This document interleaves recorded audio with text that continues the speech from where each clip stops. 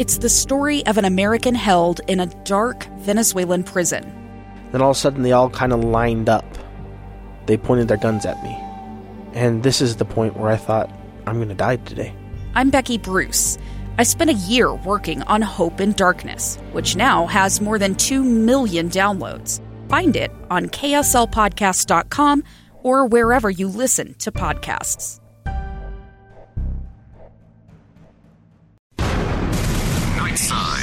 Nightside.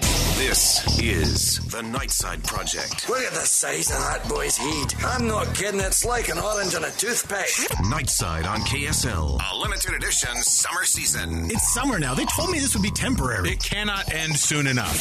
The Nightside Project with Ethan Millard and Alex Carey. Streaming live on Alexa and on KSL News Radio at 102.7 FM. Welcome to the Nightside Project. I'm Ethan Millard here with Alex Carey. Thanks so much for picking up the show tonight. We appreciate it. Alex, can I share an experience with you that I had? Absolutely. Full disclosure, Ethan's still broadcasting out of the bathroom. on a toilet, apparently. No, people have noticed. And tonight's going to be, for a couple of reasons, tonight's going to be even weirder than last night. We won't go into that. But listen, it'll return to normalcy. Tomorrow night? Tomorrow night, just in time. Okay, so tomorrow night. What does that mean? Just in time for what?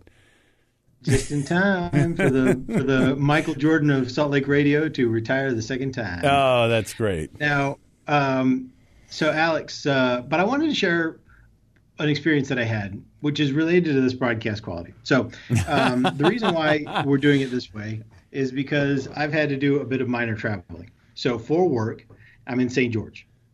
And last night, I gave a presentation to some people. And this was really interesting because this is the first time I've really kind of done this in the whole COVID scenario. Right? So first time you've been in front of a crowd, you mean?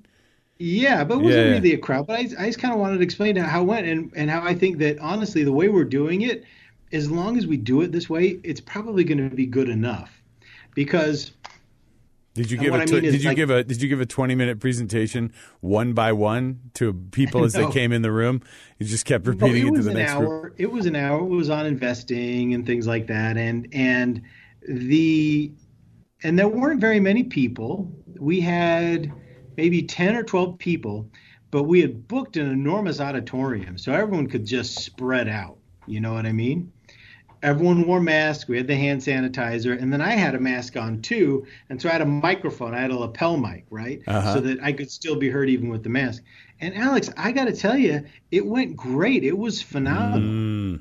And I was so pleased. Well, I'll tell you, too, like in most cases, what's weird now, how things get reversed is that you going on, if you were to walk into an auditorium that was massive and there were 10 people there to hear somebody talking about investing, you'd be like, this guy stinks and this is a bust. No one's here. I'm leaving.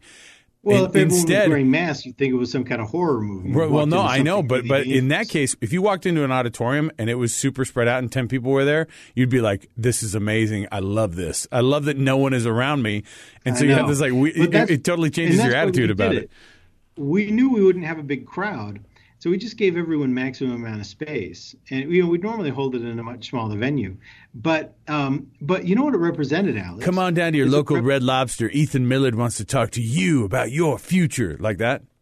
Well, what it did is it represented us. It represented the possibility to do something important for the business. Yeah. And we did it in a safe way. Oh, there you go. And you know me, I've tried to take this very, very seriously, and I was really satisfied with how it all went. And I thought, you know what? There's no reason why we can't continue to open things up as long as we're just smart like this. As long as we're just smart like this, I think we can do it. Well, we're being super smart. I was impressed. We're being super smart, and that is by not just you. We didn't feel comfortable enough with you doing the show from your house with a broadcast quality microphone. I wanted you to do it with a tin can around your face. For us to 350 miles away, so that we can feel extremely. Do we have to quarantine you? Is St. George like one of these things where you go somewhere far enough and we quarantine you? Because technically, I haven't been in contact with anybody. Okay, all right. So there you go. Who put your lapel mic on then? Huh? I did. Oh, okay. All right. I did the whole thing. But are you staying at a hotel then?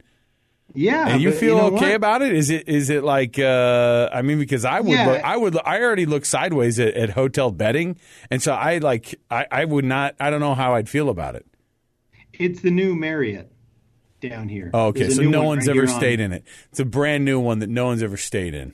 Just you. And it's smaller. Keep telling it's right yourself here on Main that. Street. You know where? Yes, you know I where do. George's is? Yes, I Right do. across the street. I'm very familiar with So St. George and George's. You know, you go in, they've got the glass up, and you know, we didn't have to shake. It's not like I made out with the receptionist. Well, to no. check When was the last in or time? You anything. don't walk up and shake hands with the receptionist anyway. You're a weirdo if you do that. So you don't walk up with, "Hi, but all Ethan I'm saying Millard, is, businessman."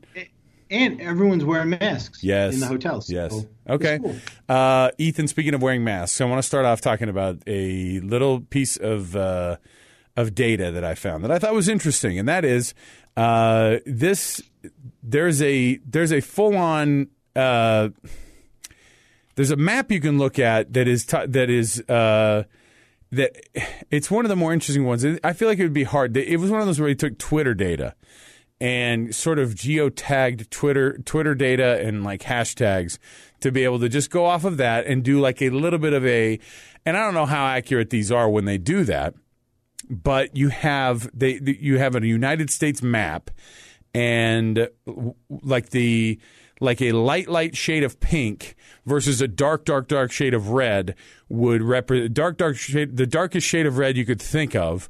Would represent most anti-mask activity, okay? Most anti-mask tweeting, okay? And then the lightest shade of pink would be the least anti-mask activity. And I was a little bit shocked by some of the data. This is why I don't know how accurate it is. But the most anti-mask sentiment felt across the United States, according to Twitter, lies in Arizona, Nevada, Idaho, and Florida. Yeah. Now, we in Utah, because, and listen, we're kind of a live free or die type of state, you know, and so Are we? Are we? Well, I thought that we would have a little bit more of that, like don't tread on me, don't force me to wear the mask We type used of. to. We did. 2 weeks ago, we did. I think just a couple of weeks ago. I was impressed by the shade of pink we had. We weren't the darkest shade of red. We aren't the lightest shade of pink either. We aren't We aren't anti-mask for sure, but we're not the least anti-mask either. And so we're kind of somewhere in the middle.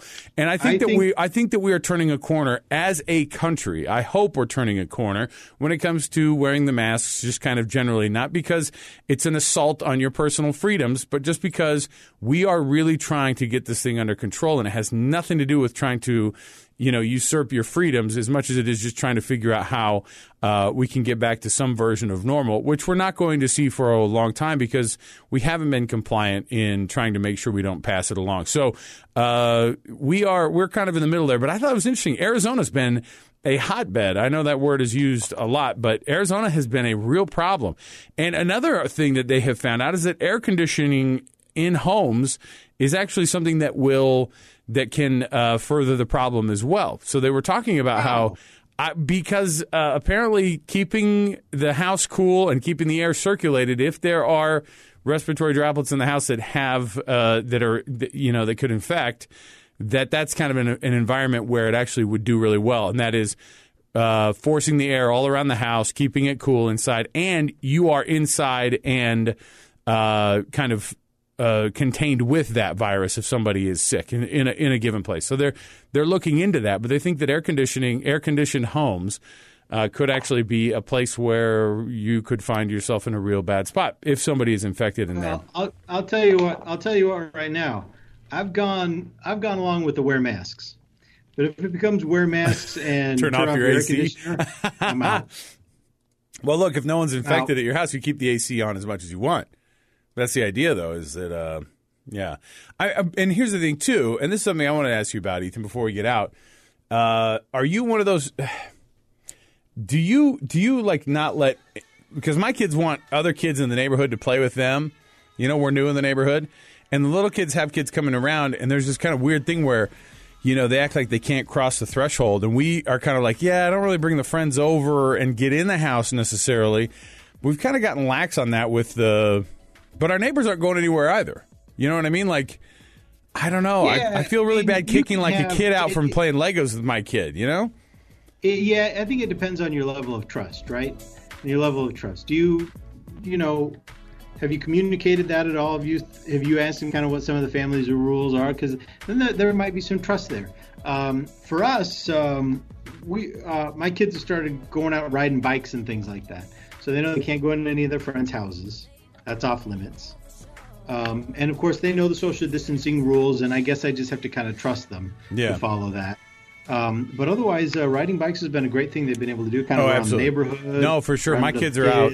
My kids are out riding those bikes for sure. That's a big one. It's just about whether or not you go in houses. I kind of say just generally no. Every once in a while, we kind of let it slide. But all right, take the break here. We'll come back. We got more to go in the Nightside Project. Ethan broadcasting from a closet apparently somewhere in St. George. When we return, this is what the people of Berkeley, the police, or the police department in Berkeley might end up doing to replace some of the costs when it comes to traffic enforcement for police.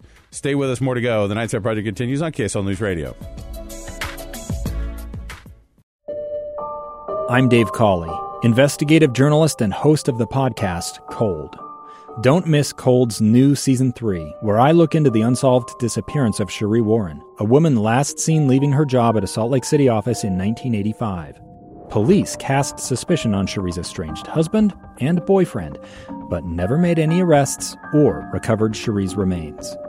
Find Cold Season 3, The Search for Cherie, anywhere you get your podcasts.